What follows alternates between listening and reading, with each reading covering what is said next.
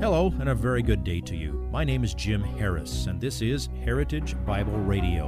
Heritage Bible Radio is an extension of Heritage Bible Church in Boise, where it's my joy to serve as the teaching pastor.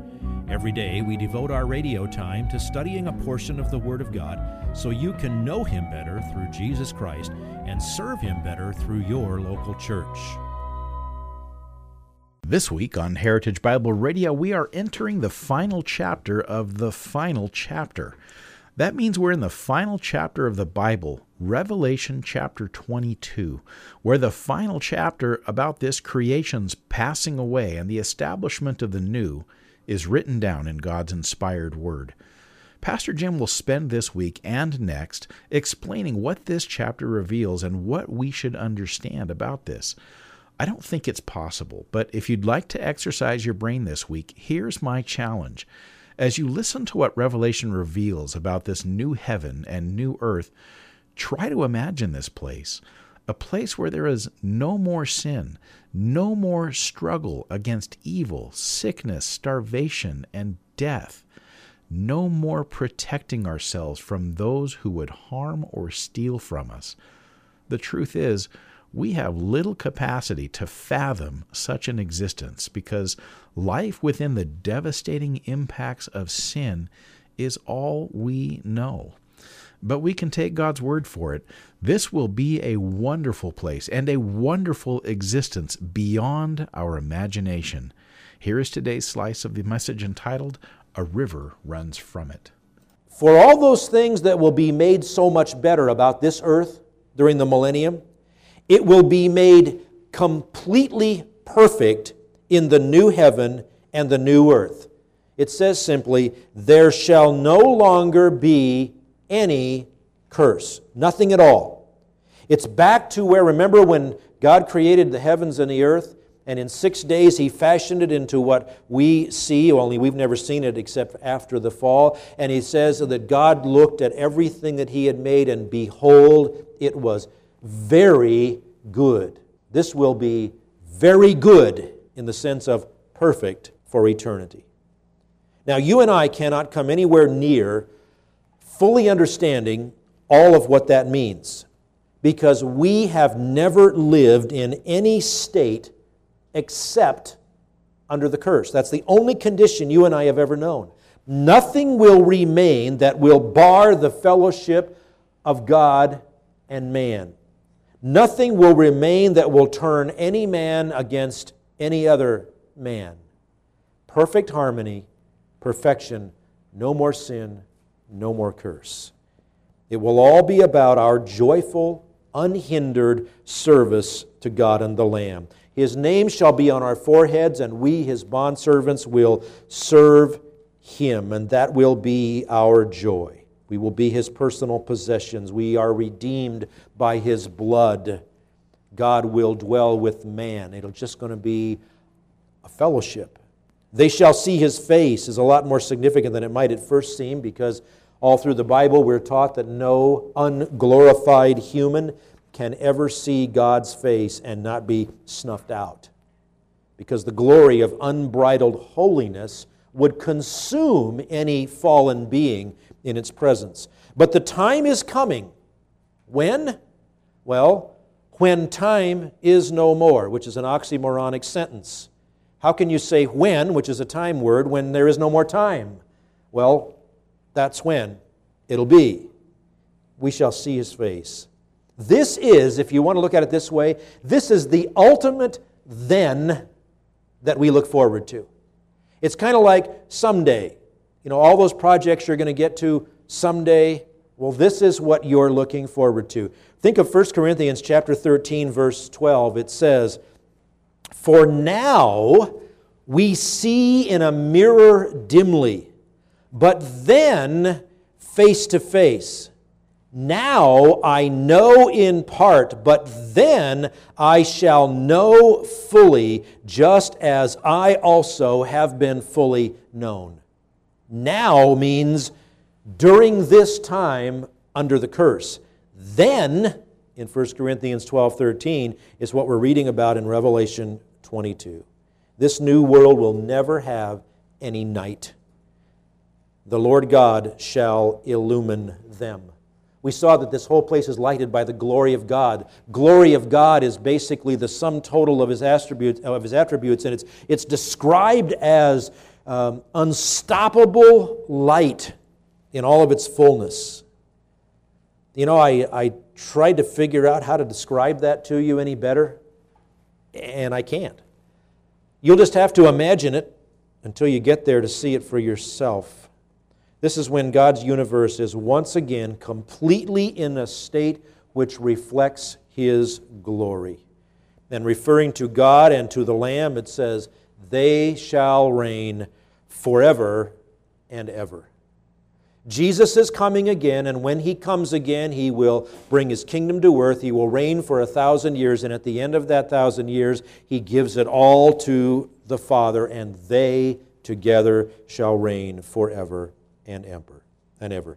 The perfectly clear implication from those first 5 verses of Revelation 22 is, eat from the tree of life. The only way you will ever have eternal life is to eat freely from what God gives you.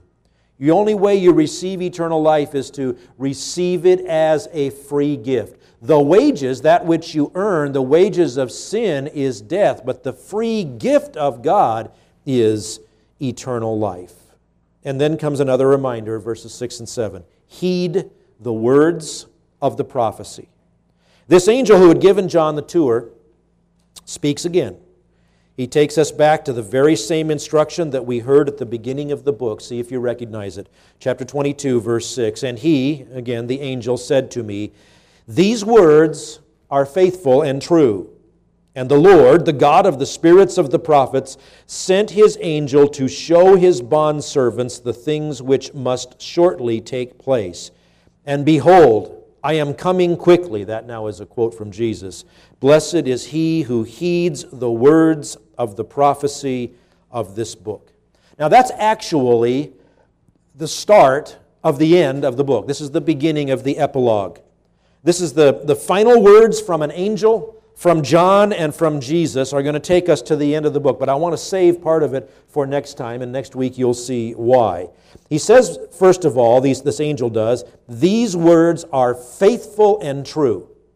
Now that sums it all up. This is not fiction. This is not an opinion about how things might be. This is not wishful thinking. This is not speculation.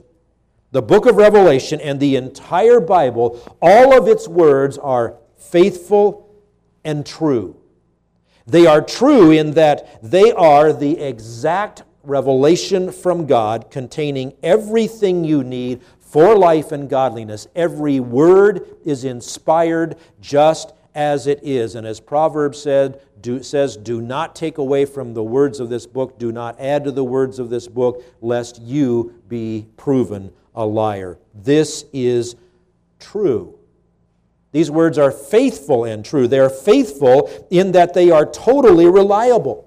You can count on them. What does it mean when you say a person is faithful? It means they come through. They get the job done.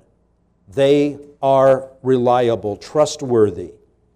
If you don't rely on these words, you are a fool, and you bring needless trouble on yourself. These words are true, and if you don't believe them, you miss out on all the blessings in the new heaven and the new earth that you've been learning about. Remember, you will be either in heaven or in hell. There are no other possibilities. There's no middle ground. There's no transitional state. There's no annihilation. You will be consciously, eternally enjoying the fellowship of God, or you will be consciously, eternally being tormented in a place described as eternal fire or the lake of fire. Now, we made a big deal about it when we began the book of Revelation.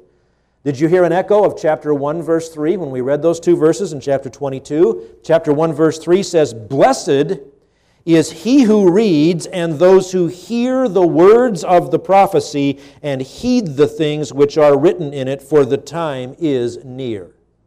Now, when it says he who reads this book, that meant a lot more to the original readers than it does to us. He who reads refers to the person who would have the honor and the high calling to be the one to read this book out loud to the entire congregation in the church. When I was talking to you about the opportunity to reach out in Russia, I read to you the letter from Pastor Nikolai. When this book of Revelation came, the people, all the believers in each one of those cities would have come together and someone would have read to them this book. That's quite a deal. They would have read the book and they would have heard what was read. Then they would make a copy that they would save in that location, take the original to the next city, and one who reads this book there would be greatly blessed to be the one who would read it. And it was a great blessing even therefore to hear the words of the prophecy. Now think about it.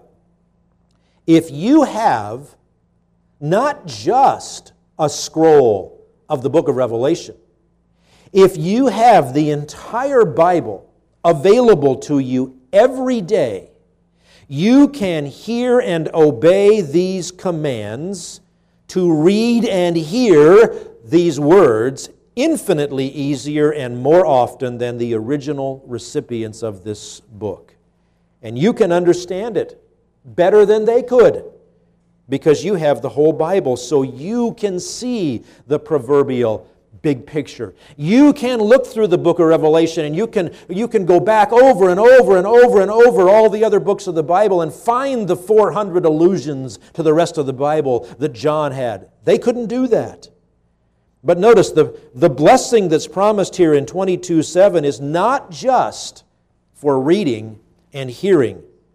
It says, "Blessed is he who heeds the words of the prophecy of this book."